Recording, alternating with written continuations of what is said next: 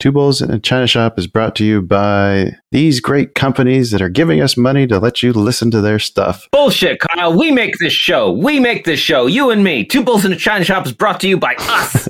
Someone's got to pay the bills, Dan, because it's not our trading. All right, roll them. You are listening to an entertainment program put together by a company called Financial Ineptitude. Anything said on this show is not an endorsement or professional advice. Would you really want to tell a court of law you were suing us because you thought taking financial advice from two idiots on a podcast put out by Financial Ineptitude was a good idea? Really? Clown hat, smiley face. Hello and welcome, everyone. Welcome to the China Shop. Step right in. I'm Shopkeeper Dan. With me, as always, is Kyle, creator of FinancialIneptitude.com. How you doing today, Kyle? I'm doing good. Markets are finally rebounding. Oh, yeah. It's a good market day. We're very excited today. We have a very special guest, Mr. David Modell. He is an educator, investor, writer, Chief Analyst and Opportunity Researcher for Portfolio Wealth Global. David, we're so excited to have you today. How are you doing? I'm excellent. I'm excited to be here. And if you guys are bulls, then yes, today was quite a good day. Bear, not so happy. It depends who you're asking. Well, we are two bulls in a China shop, so we try to keep with the positivity here, I guess. I wonder, why is it that short sellers are always considered negative Nancy's? Short sellers are just as ambitious and aggressive as people on the long side. Melvin Capital, Citron Research, all those hedge funds that do a lot of shorting. I mean, they have a perspective and a thesis, just like everybody else does. It's just that they may be a little bit more on the negative side of things, the pessimistic side of things, but it's just as valid. It's just different. Yeah, it just has that feel like, I don't know if you ever played craps, when you got someone who bets on the don't come line and everyone just gets mad. Sure. Kind of sucks the whole energy out of the room. Yeah, but sometimes it wins. So. Yeah, I know. And then everyone is mad when it does. Mm-hmm. Do you think that it's easier to predict a drop or a rise? Definitely a rise. Markets go up over time. Okay. And so if you go long on good companies, whether it's Coca-Cola, Disney, Microsoft, Apple, whatever it is, companies that have a long history, been around for decades, and have good earnings, then even if your timing is terrible, you'll probably still at least break even and eventually profit. If you bought the S&P 500 at any point in the history of the S&P 500, 20 years later, it was up. Even if you bought right before the 1929 crash, or even if your timing was horrible. So it's easier to win on the long side. That's why I do coach people privately through Skype and through Zoom, lately Zoom. And I rarely recommend that people take the short side of things. But there are people who swear by it. There are guys out there with YouTube channels like mine, except they swear by shorting or buying puts, that kind of thing. And hey, more power to them. Who am I to say that they're wrong, really? No. Dan, you had a question on the coaching. Why don't you go ahead and ask that one? Oh, yeah. What is the most common obstacle you find in beginner traders that reach out to you? The 20-year-olds that I work with, but before we judge, I mean, gentlemen, how brilliant were you at finance when you were 20? I mean, come on. So, and how brilliant was I? Right. I'm still not brilliant. I've never hit it. Exactly. Right. Yeah. So I'm very patient with them. I try to think back to how I was when I was 18, 19, 20. And yeah, back then, if they had Tesla and Bitcoin, I probably would have gone all in and done something dumb, So I try to start people off with less volatile, safer. I mean, there's no safety in the markets, but safer, comparatively speaking, asset classes. And so that's the biggest mistake. They want to go all in. They don't understand position sizing as well as they should. Yeah. But they also want to go into whatever is popular. Just like I don't expect an 18-year-old to know how great Led Zeppelin is. I don't expect them to know, why would they care about Led Zeppelin if they're 20, right? And so why would they, or the Beatles, but they should. So why would they care about General Electric, which when I was a kid was, the Tesla of its day. It was just a huge company. Everybody revered it. And now, not so much. General Motors, Ford, that kind of thing. So I try to steer younger traders and investors towards less risky and less bandwagon-ish type of trades, like Tesla, Bitcoin, that kind of thing. Mm-hmm. It's funny you should say that, because I found when we got the show started, a few of the stocks I was finding on my screeners and lists ended up being like the really popular ones. Yeah. And then, like, they got me all sucked in and excited. But along with those, I found Jumia, and I noticed you'd had an article today about Jumia. Like, we've talked about that one a lot. Sure. Supposedly the African Amazon or Alibaba, maybe not. I mean, I wasn't full on bullish in the article. This was an article I wrote. Just for people who don't know, I write for investorplace.com. I write for crushthestreet.com. I've written for Market Realist and Benzinga and others. And I also have a YouTube channel if anybody's interested in checking out some free, over 500, actually over 800 now, videos for free. People can watch on YouTube. Just type in David Modell, Moadel. But yeah, Jumia, which is JMIA, if anybody's interested in the stock. I'm not recommending it, okay? I'm not a licensed disclaimer, I am not a licensed or registered financial advisor. Make your own decisions, consult with a professional, okay, before you make any, trades or investments. That being said, I kind of like Jumia. I'm moderately bullish on it because the internet penetration, that's quite a word, right? Internet penetration in Africa, that's the technical term. I didn't make that up. Yep. A lot of people in Africa still don't have the internet, but I imagine they'll get it sooner or later. As the middle class grows in emerging markets, such as Africa, then there is room for an e-commerce company, a large one in Africa, such as Jumia, to make some gains and gain some traction. And so it's just an interesting trade. I wouldn't put a lot into it. That's the type of thing you might put 5% of your portfolio into and then just leave it there for years and then maybe come back in 5 years and it's doubled possibly, that kind of thing. Or gone to zero. Or gone to zero, right? Yeah. What's your preferred medium? Do you like trading stocks, options? Like, what do you find yourself dealing with mostly? I love options. A lot of people don't know this, but Warren Buffett, he likes to sell put options, which for folks who are not super familiar with selling put options, don't do this, by the way, unless you really know what you're doing. Disclaimer. You can get in a lot of trouble trading options if you don't know. That's why I coach people and I start them very slowly with the safest possible options trades. And one of the safest ones is if you want to buy 100 shares of a stock, why not get paid to do that? Mm-hmm. And you can. Warren Buffett, he'll, instead of just buying 100 shares outright of a stock that he likes and that he's researched thoroughly, he waits until the stock price comes down a lot. And then you could sell a put option, which basically says, look, if the stock keeps falling, I'll buy it. Okay. But you're going to have to pay me for that. All right. I'll buy 100 shares from you, somebody out there. I'll sell you a contract, a put option contract. And if the stock falls far enough, I'll buy your shares from you. And so I'll save you from further losses, but you're going to have to pay me a lot of money for this. And that's why you do it when the stock is going down a lot, because I'm in Florida. And in case folks don't know, in Florida, we have hurricanes, and hurricane insurance costs a lot more in August, September, October, hurricane season, because people are freaking out and they're like, oh no, that's right, I need to buy insurance now. I have to see the wind and the storms and the drizzles outside. So the time to sell a put option is when the stock is falling. People are willing to pay more, just like they're willing to pay more for hurricane insurance during hurricane season. And then if you sell hurricane, who makes more money? The company that sells the insurance or the insurance buyer? Well, over time, the insurance company. Mm-hmm. Or you could ask that about the casino. Who makes more money over time, the gambler or the casino? Right. So by selling a put option, you can be the insurance company, you can be the casino, you can be the lotto company, whatever analogy you want to make. I got tons of them, folks. All right. That's something we just came to the realization of ourselves. Yeah. Yep.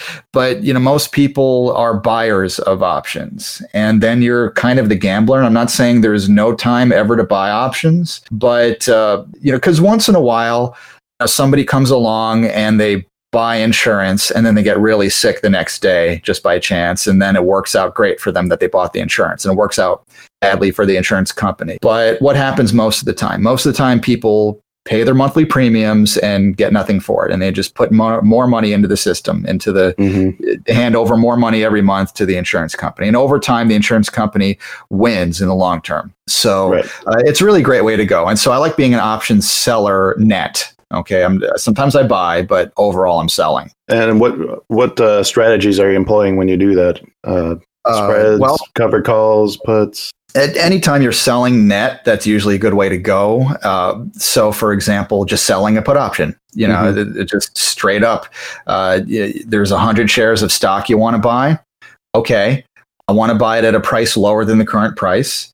So I'm going to sell one put option for every 100 shares I'm willing to buy. Don't over leverage yourself. All right. Right. And don't sell the put option unless you're really willing to buy the 100 shares at that price, at the strike price, as they call it. Don't just sell it and think, it probably won't go down that far, and so hopefully I'll just get to keep the premium payment. Ha ha ha. Right? You can't think like that. It might go down that far, even if you go way down. Right. With the strike price, you'll be amazed what can happen. I mean, who predicted that the S&P 500 would go down 34% at one point last year? So anything could happen, and then you could do what's called playing the wheel. And I've got videos on all these things. Just type it in, you'll find it. Playing the wheel, as options sellers call it, is you buy 100 shares by selling a put option. And then if the stock price goes way down past that strike price, then you're going to end up buying 100 shares. But you bought it at a heck of a discount, right? Right. And because you got paid up front a bunch of money. So then now you own 100 shares. Okay.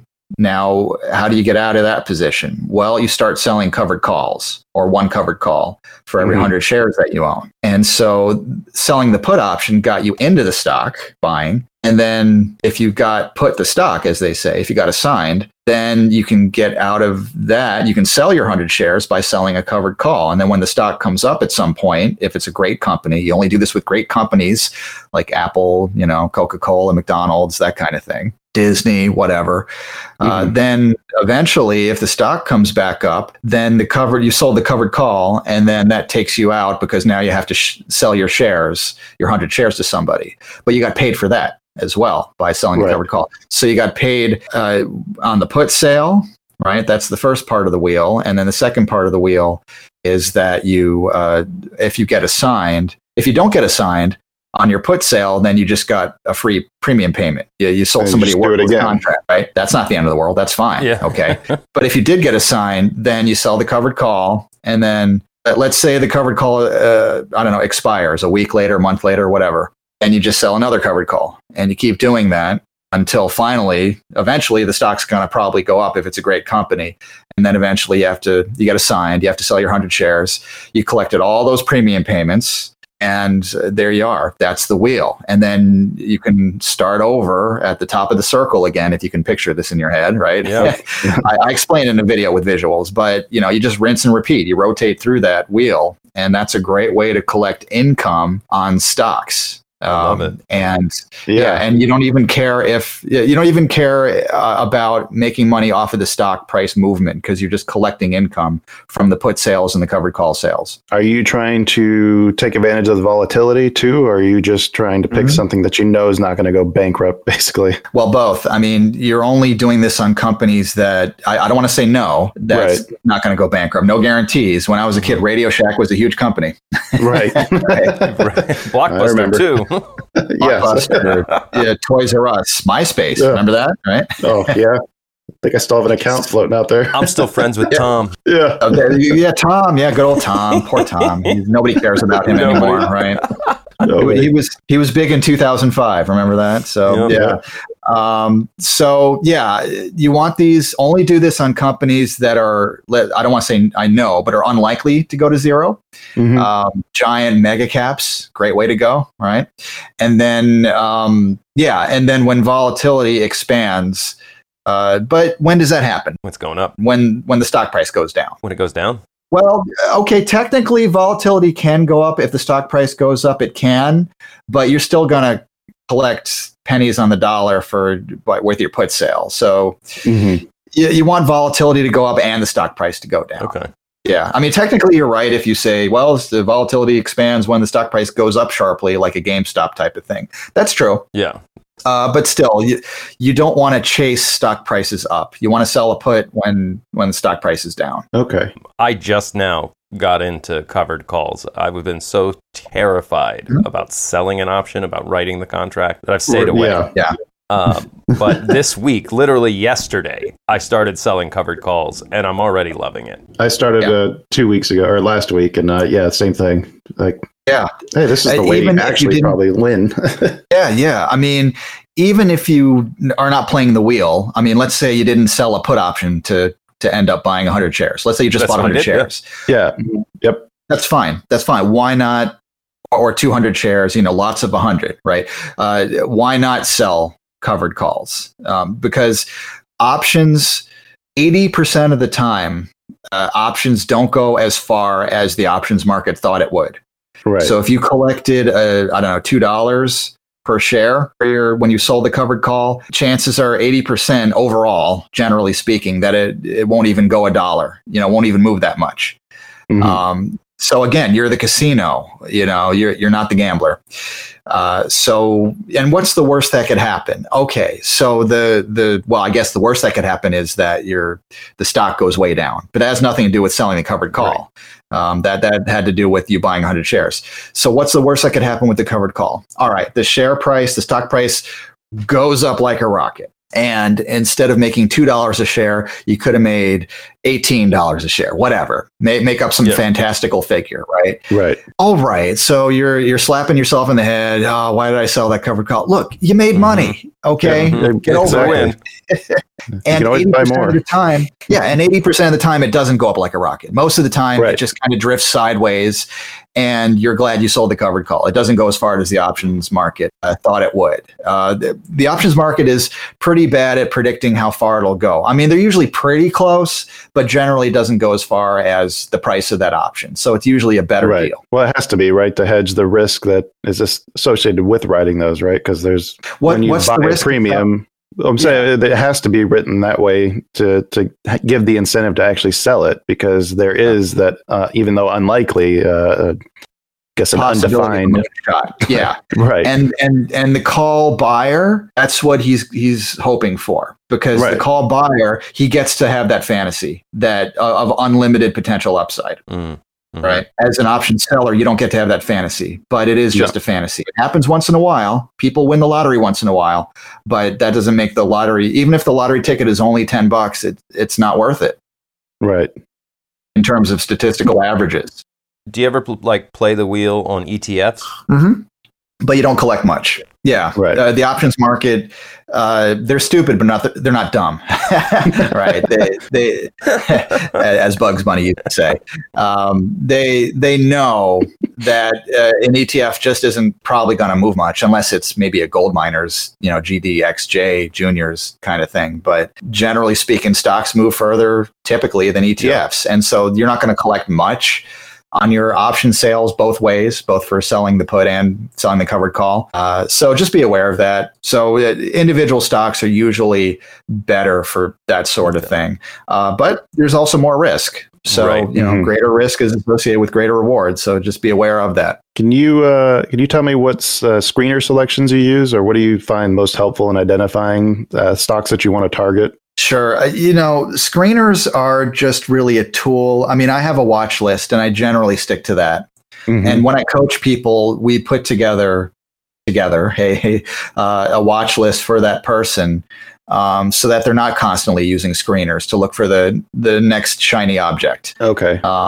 Yeah. I mean, you can go to finviz.com, that kind of thing, and look for, you search for large caps and mega caps, usually to start out with. it's great to stick to those. And then because those are less likely to go to zero. And also there's better liquidity, smaller, tighter bid-ask spreads, Right. which is important in the world of options. You don't want, a 50 cents wide between the bid and the ask if the options themselves are, $2, right? So, we can use screeners to build a watch list. But once we've built that watch list, generally I like people to stick to it. I don't like them to be screening every day, looking for new things. I'd rather somebody be an expert at between 10 and 20 stocks and the options on those stocks than to try to be screening every day for new things and have a collection of 100 different things they don't know much about. You don't want to be a dilettante or a dabbler. You want to really be conversant and thoroughly familiar with a smaller number of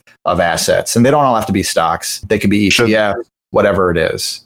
Should they be in different industries then, so you're not all overloaded in one sector, or do you even care about that? Yeah, diversification is a great idea. And so if somebody comes to me as a client, as a coaching student, and they come to me with let's say 15 different stocks that they want to trade or trade options on possibly, and they're all in the same sector.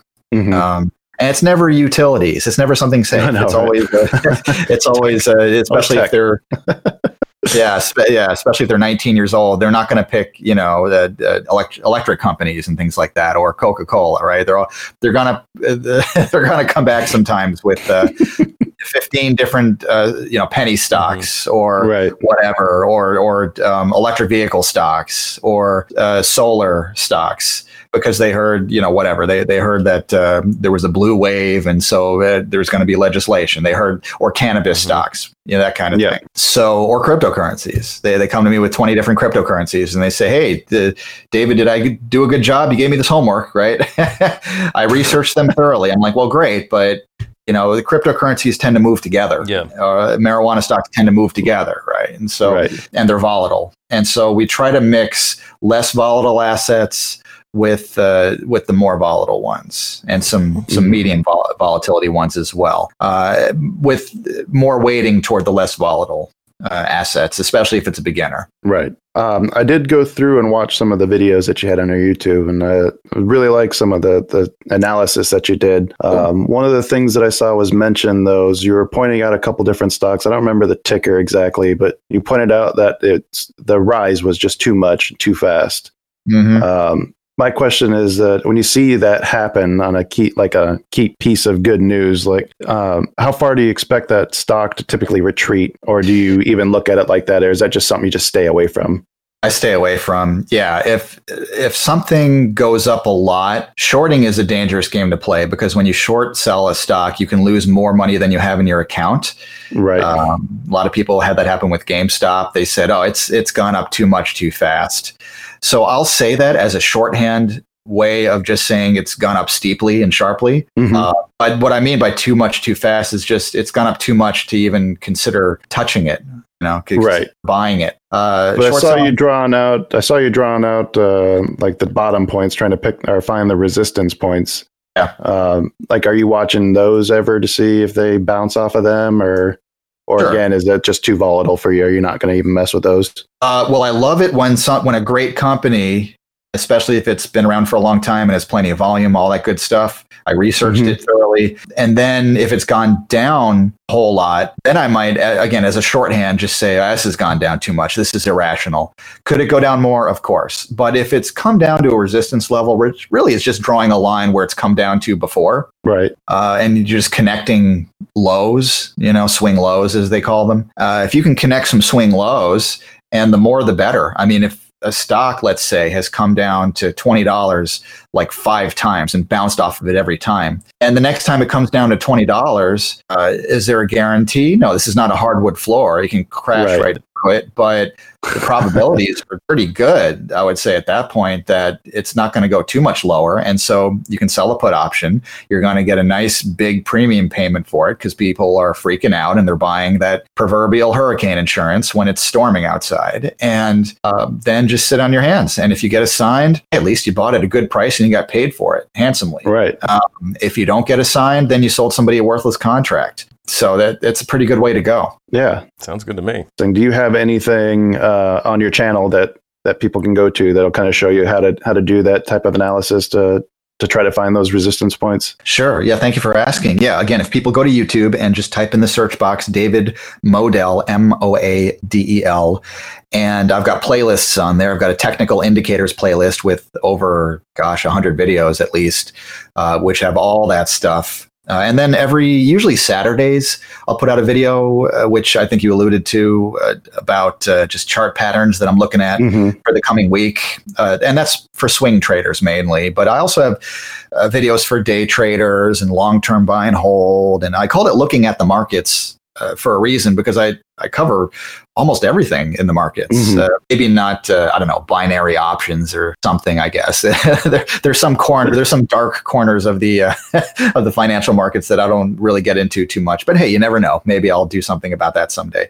Right. But I cover gold, silver, cryptocurrencies, stocks, options, many different time frames, charts, fundamentals, you name it. Excellent. Yeah, we'll definitely share some of those. We'll make sure we put that in the episode description too, so people listening can find it easily. Yeah. David, what are some of the things that keep investing exciting for you? Like, do you ever get like bored, just like, oh, doing this too much, but and then this thing comes along, you're like, oh, this is why I love it. Yeah, what keeps me interested is how irrational it can get. Oh yeah. Oh yeah. Yeah. I mean, with whether it's GameStop, AMC, things like that, there's always something that bounds me, but also fascinates me. Maybe I'm just interested in human psychology and behavioral disorders. I don't know, but when I see something like GameStop going up that much, it really amazes me. And because if you look at it from a fundamentals point of view, if you look at it through Warren Buffett's eyes, or John C. Bogle, the Vanguard guy who passed away not that long ago, or Charlie Munger, one of them, it's really astounding that it's really a legacy business. People are not going to a physical game store location that much anymore. I'm talking about young people. To buy video games, they're downloading them or streaming them online. Who really goes to GameStop that much anymore? So it's a legacy business. It's not that different from Blockbuster, really.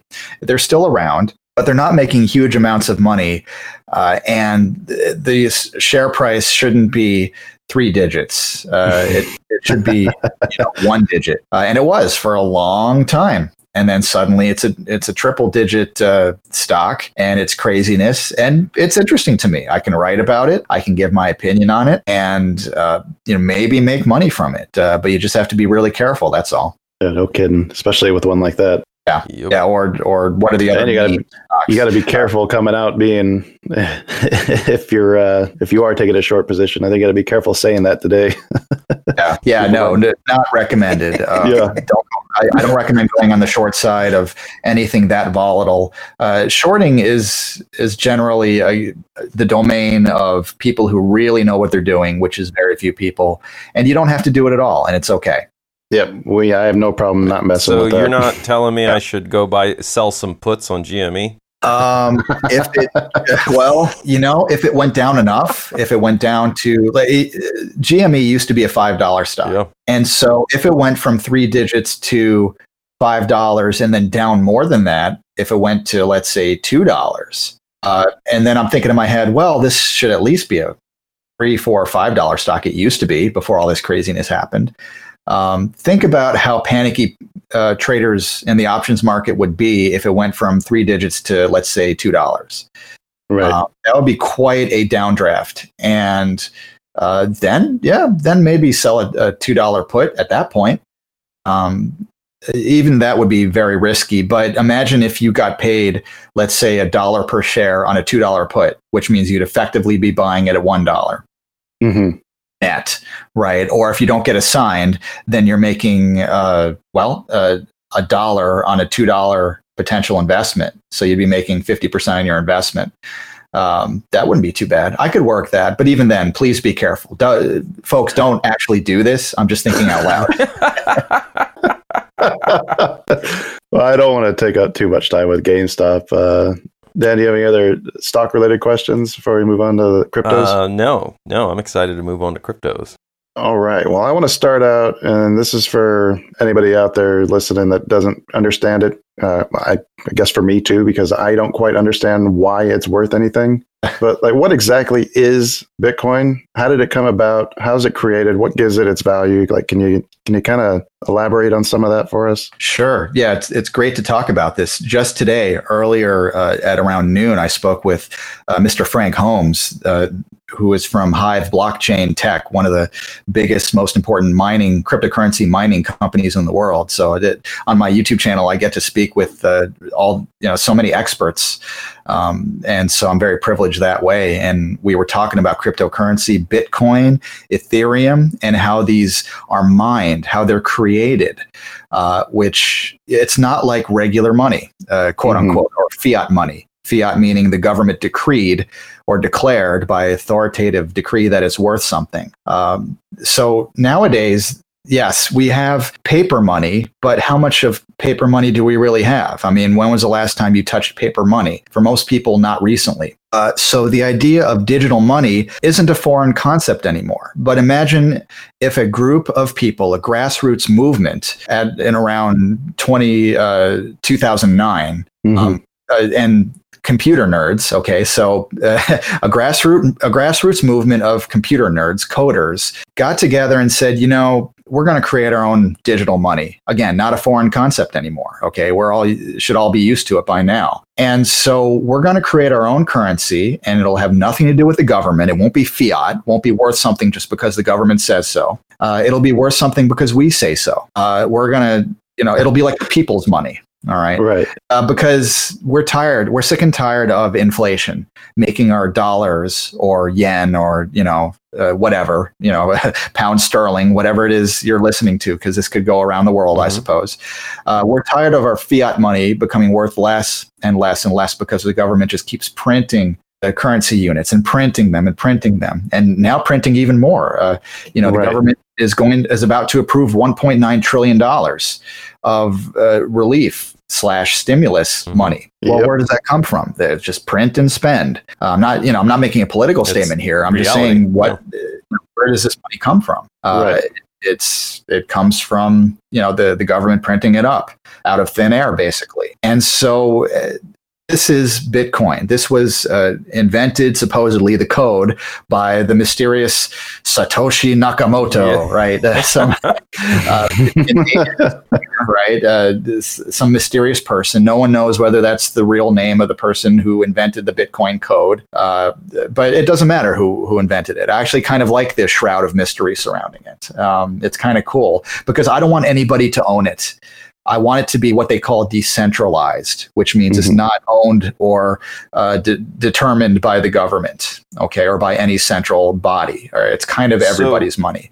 We all have the code, and therefore nobody has it. I'm sorry, you had a question? So Kyle and I had been talking about this on our last episode. I had come across an article that was mentioning how one of the fears of Coinbase going public, their analysts said, if we find out who, I don't remember the name, you just said it, who that mysterious person is, it would hurt the price of Bitcoin. I don't think we'll find out. I don't even know if anybody cares that much. Maybe historians might care. But as the years go by, I don't think it matters who started it. And if people find out, I don't know how they would prove it anyway. I don't think it would matter at this point. Enough people have Bitcoin that it kind of belongs to everybody who wants to get involved. Anybody who's sick and tired of inflation, who's sick and tired of the money, the printing and spending, which is just endless, sick and tired of your dollar, which used to, when I was a kid, $1 meant something. You could buy something for $1. Now you can't even buy a candy bar for $1 anymore. It's ridiculous. Or you can get a very small one for $1 now, So whereas the number is 21 million. That's how many Bitcoins they'll ever make, unless they start changing the rules. I hope not. But as long as they don't change the rules, which they haven't so far, only 21 million Bitcoins will ever be mined. And so I was speaking with somebody today who's the head of a company that mines the currency. And I think there's going to be a need for that. I think it's a pretty good niche sector to consider getting into. And also, I think that just blockchain companies in general should have a lot of value, because the blockchain is the digital ledger, for people who are unfamiliar, that transactions are kept on. And more hash power is going to be needed to keep track of all these transactions, right? Just like banks have to keep track of transactions you make, your debits and credits. Well, imagine an entire currency where they need to keep track of, who bought what and who sold what, and then the IRS is going to want to keep track of these things. And so there are companies that provide these services. And I think it's pretty cool. I'm all for it. I hope that it continues to succeed. I hope that more hedge funds and institutions and banks get involved, and they are getting involved. They're starting to, JP Morgan plans to have the JPM coin. I don't know if they'll be able to compete successfully with Bitcoin and Ethereum necessarily, but I think it's a good sign that banks are starting to get involved with it. Have you heard of Chia? ChiaNet is Chia. They're trying to start their own cryptocurrency, but with farming instead of mining. I believe it's called. So it's like using hard drive space instead of running stuff through GPUs. Okay. I mean, everybody's got their new coin idea, token idea, or mining idea. I can't even keep track of them anymore. There have been so many ICOs, initial coin offerings. So, yeah, especially now that Bitcoin and Ethereum have gone up in price. Bitcoin went past $50,000 per Bitcoin. So now it's kind of like December of 2017 again, where everybody's got a new ICO, everybody's got a new idea for cryptocurrency. And it's fine. It's cool. Or you could just stick with Bitcoin, Ethereum, and maybe find some companies that mine it. That kind of thing, or provide the hash power and get involved with those. Whatever you do, folks, just don't mortgage your house to buy anything involved. That's good advice for anything that you want to buy. Yeah, that's true. But I say mortgage your house because somebody actually did that in 2017. Oh, God. And they probably regretted it for a couple of years when Bitcoin went down to, I think it was $3,100 per Bitcoin at one point from 20,000 back in late 2017. I guess if the guy held on, I don't know where he would have lived for the last years. But if he found an apartment somewhere and or moved in with his girlfriend or whatever, and then just wrote it out, now he's probably doing okay. But who knows whether he did that? So yeah, not recommended. Well, with the institutions buying Bitcoin now, like you just alluded to, I think Tesla was another one that took a big stake. Are we done seeing those massive 80% drops? Like, is there the institutional presence enough to kind of stabilize it a bit? I mean, it's still volatile, but yeah, and there will probably be other over 50% drops. There have been several. It's just that hardly anybody was paying attention when there were big drops in 2012, 2013, 2015, that kind of thing. Right. But everybody seems to know about the one that happened in 2018. So there will be other large drops. That's normal. It's a new technology, a new process. It's going to have growing pains. And that's to be expected. And if you want to just set it and forget it, or hodl, right? HODL, hold on for dear life, as the buy and holders like to say. And then maybe add on. I spoke with Ronnie Moaz, who a few years ago, who's a cryptocurrency kind of maven, I guess. And his strategy that he told me about on my channel is to buy and hold. Then when it drops, let's say 50% or more, buy a little bit more. Just add to it, accumulate on the drops. And he was right. I mean, he was saying this back when it was, when the Bitcoin Ethereum prices were a lot lower than they were today. So that strategy should do well. Or you could just buy it and just not look. And then maybe 5 years later it'll be double, triple, 10x. Who knows, right? Right. Which cryptocurrency currently on the market? You mentioned a few of them, but which one do you think has the best potential to challenge or at least mimic Bitcoin? Well, I'd say Ethereum because it's very versatile. When people have ICOs, they're usually using Ethereum as a basis for it. So Ethereum is very, very popular. Has a lot of use cases, and it's also known for having high volume Bitcoin is called the mothership of cryptocurrencies, but there's room for more than one. So I'd say Ethereum. Ripple also, Ripple is the bankers, supposedly the bankers' cryptocurrency. So that could be interesting if some banks really start getting involved in Ripple. And then an interesting one lately is I've heard a couple of pronunciations. DOGE, Dogecoin. I think it's Doggy because it was supposed to be a joke about his dog. It started out as a joke, supposedly, just kind of a meme coin, and then the Wall Street Bets Reddit crowd took it over and ran it up, and that's all fine and good if you want to buy very small amounts of that just to see if it goes up. Right. But that kind of reminds me of GameStop. So I'd rather own something that has use cases and that people can actually buy into as a token, as a coin, rather than as a trade. So what actually differentiates these different types? Is it just in the process in which they're mined, or is even the application completely different? Yeah, well, all the above. Each token is different. So if you know what, I would just start by going on coinmarketcap.com or one of those where they have like the list of the highest market cap tokens out there, and just start with the top 10 if you're thinking about investing. I'm not saying buy all 10 of those. I'm saying use that kind of as a menu. Use that as a starting point of things you might want to take very small positions in, maybe a couple of those. Because when you start going down the list and getting into the obscure coins, you get into your pizza coin or your pot coin or whatever, then that could be it's kind of like a penny stock. It could go up a lot or it could be gone tomorrow. So back to that lottery ticket that you mentioned. Yeah, exactly. And so lottery tickets are fine for once in a while you buy a few dollars worth, but it shouldn't be your bread and butter. Right. Wait, I shouldn't try to zero cost average my lottery ticket purchases? I like how you called it zero cost average instead of dollar cost average. Yeah, it is. It would go to zero possibly. So yeah, that's a new phrase I'm going to steal from please zero cost, because that's how I think of my lottery purchases. I'm like, yep, got to keep that average at zero. No thanks. So you had mentioned earlier that you're also involved in like gold and silver. Mm-hmm. Do you think Bitcoin and cryptocurrencies have a role in becoming the new, gold is like a classic hedge against inflation? That doesn't seem to be doing that so much these days, from what I understand. But do you think crypto is threatening the metal role in that? Sure. People ask, is Bitcoin digital gold, basically, or is it a replacement for gold? But you're talking about two totally different things. They have commonalities.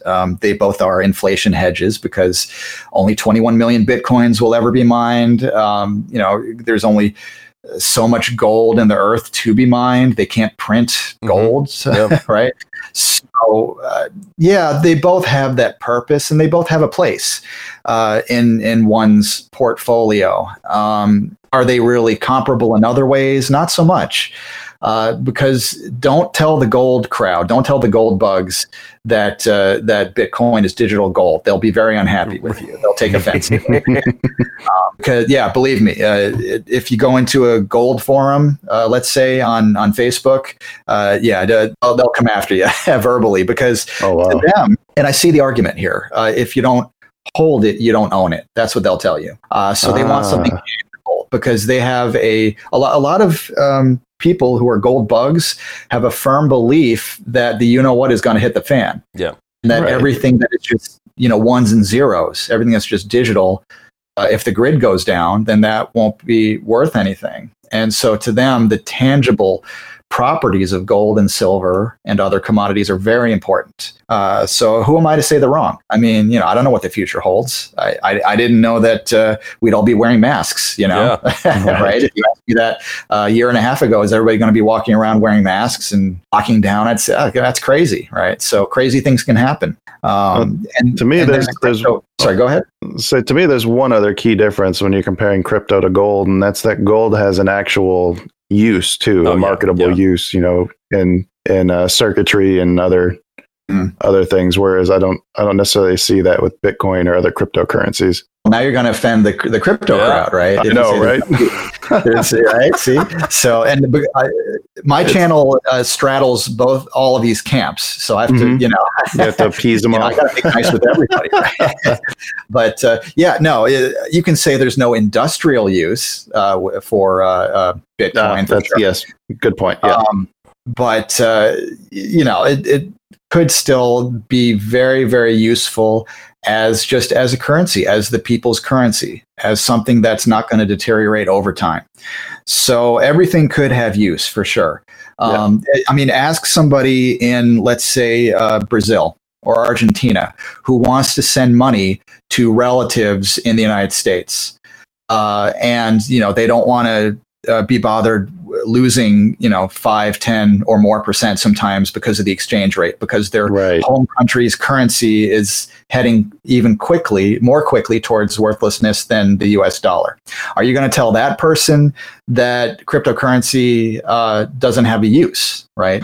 So, and so it can have a use, can have a very important use. Cryptocurrencies like Bitcoin and Ethereum are borderless. And I'd like the fact that they're decentralized. I like some things about them.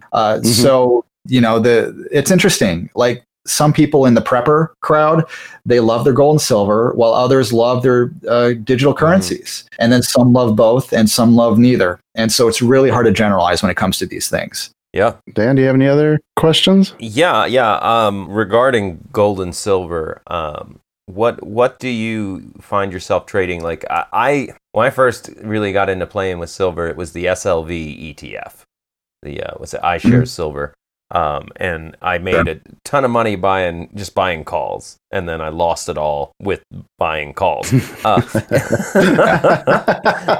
And I've always been attracted to like gold and silver.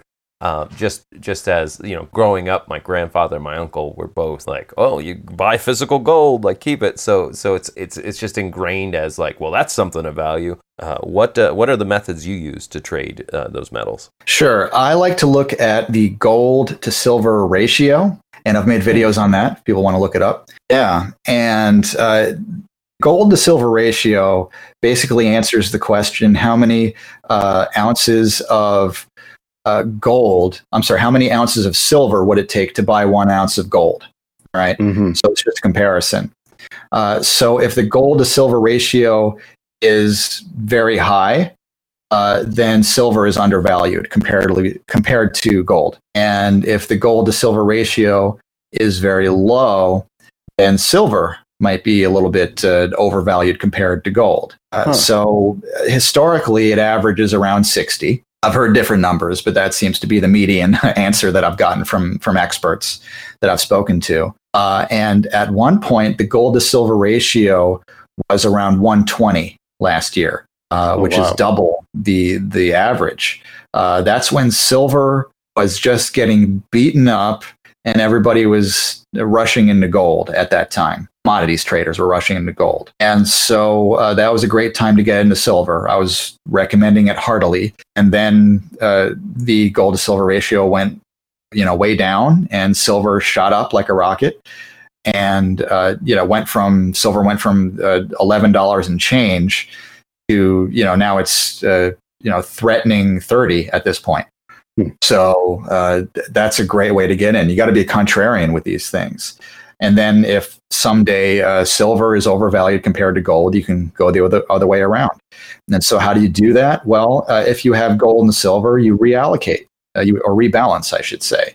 So let's say you have let's say you have an equal amount of gold and silver. Then the gold to silver ratio, let's say it's very high when it was 120. At that point, you might want to have more silver than gold, right? That kind of thing. Gotcha. And so you're betting that it's going to revert to the mean.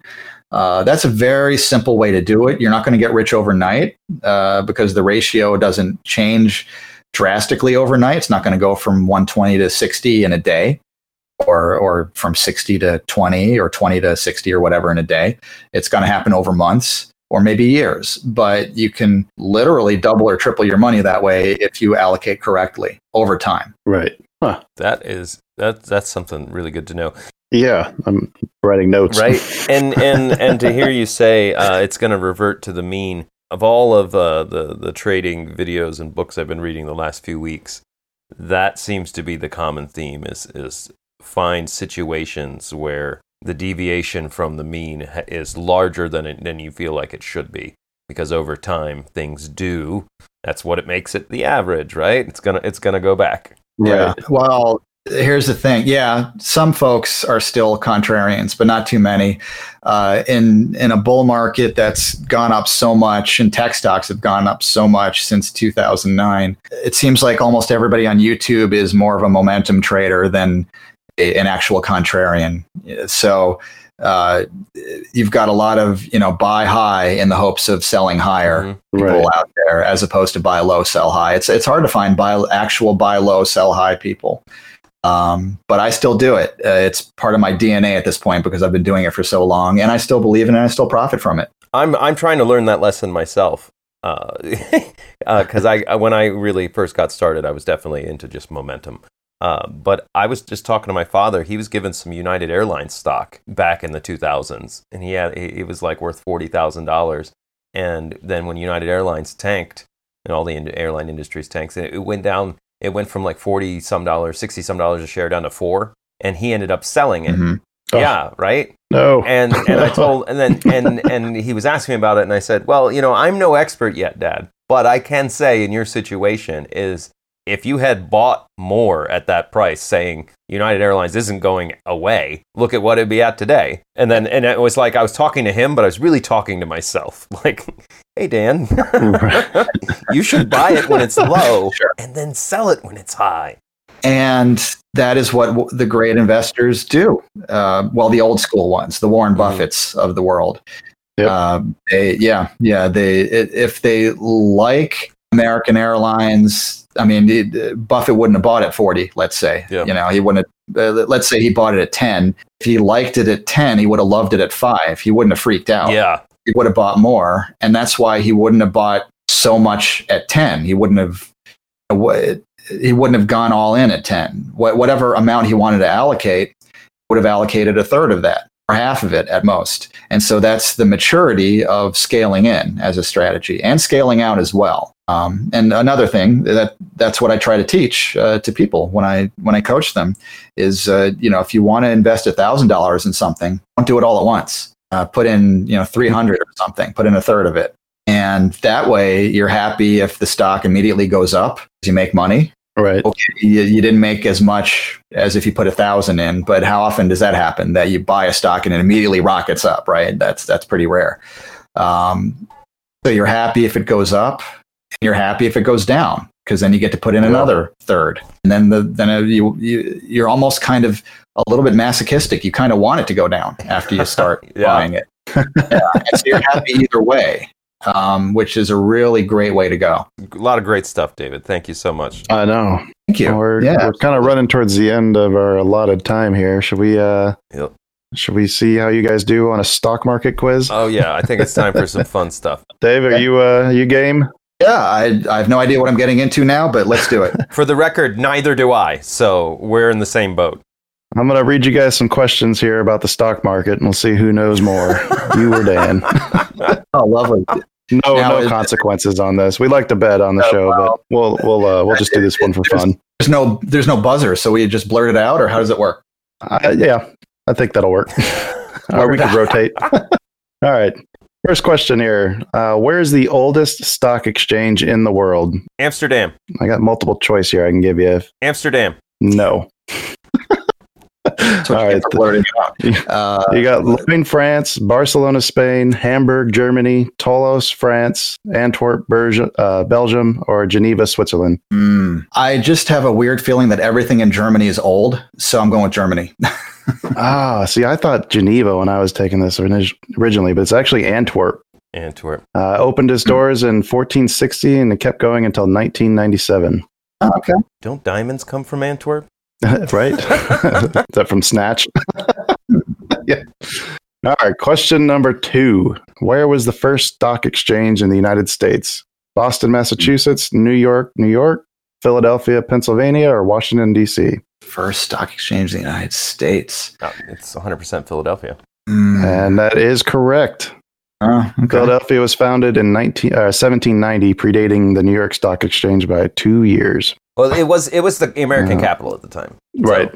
it makes sense that's where Okay. it was to me. This is a good one here.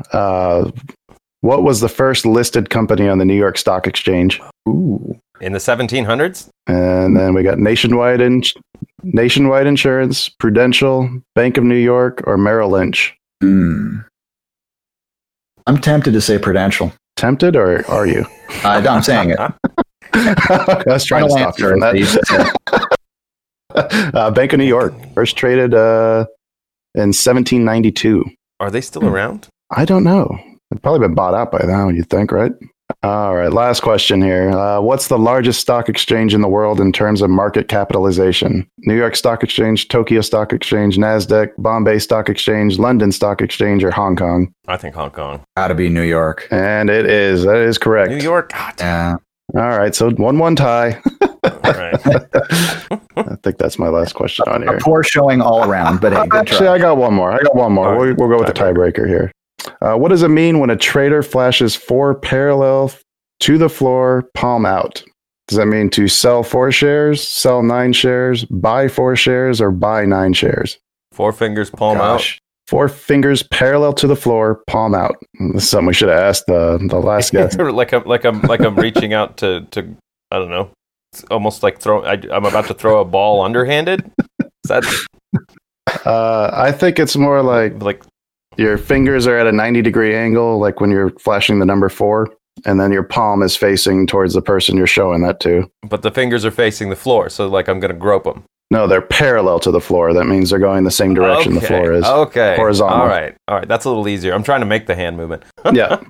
You got me. I had no idea. Selling 4 shares. No. You want to guess? I'd rather just keep it a tie. I have no idea. Okay. All right. It means selling 9. Palm out means sell. 4 fingers at a 90-degree angle indicate 9. 4 upright would indicate 4. That is not intuitive So at all. it's- No. Probably should have picked an easier one for the tiebreak. All right. So if I want to buy 360 shares, I have to rotate my hand. That's what I was trying to figure out. I wonder if they meant lots, like 4 lots. Oh yeah, that probably makes a lot more sense. Because I, from what I understand, if you're on the exchange, you're probably not buying and selling shares under 100 lots. I can't imagine you're buying 4 shares. No. Take four shares of AMC, please. Oh, can you imagine that? That'd be freaking hilarious. Take all day to get anything done. Maybe that's why it's so crazy. Oh, well, this has been fantastic. Thank you so much for being a guest here, David. It has just been so great. Absolutely. And again, everybody, please feel free to visit my YouTube channel and check it out. You might learn a thing or two. I think they will. I have. Yeah, I've already loaded it up, and I'm ready to check out some great videos because learning is the best way to get better at things. I've heard. It's Yes, not it losing is. money. Like that's how I've been learning. Right? We're experts in that. Oh yeah. Mm-hmm. Thank you, gentlemen. I really appreciate it today. Oh, we did too. All right, folks, that's going to bring us to an end to this exciting interview with David Modell. Go check out his YouTube videos. He's got a wealth of knowledge, clearly, as you've heard today. We want to thank you all so much for joining us and being here in the shop. We know we love you so much. And stay tuned. We've got another exciting episode coming up and many more interviews. So until then, happy trades. Bye, folks.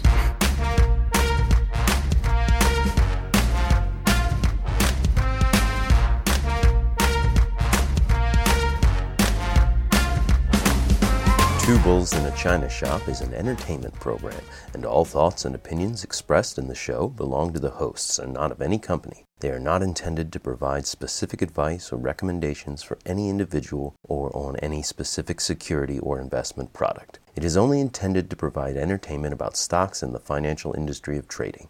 If you make trades based on what you hear in this show, you assume all risks for those trades.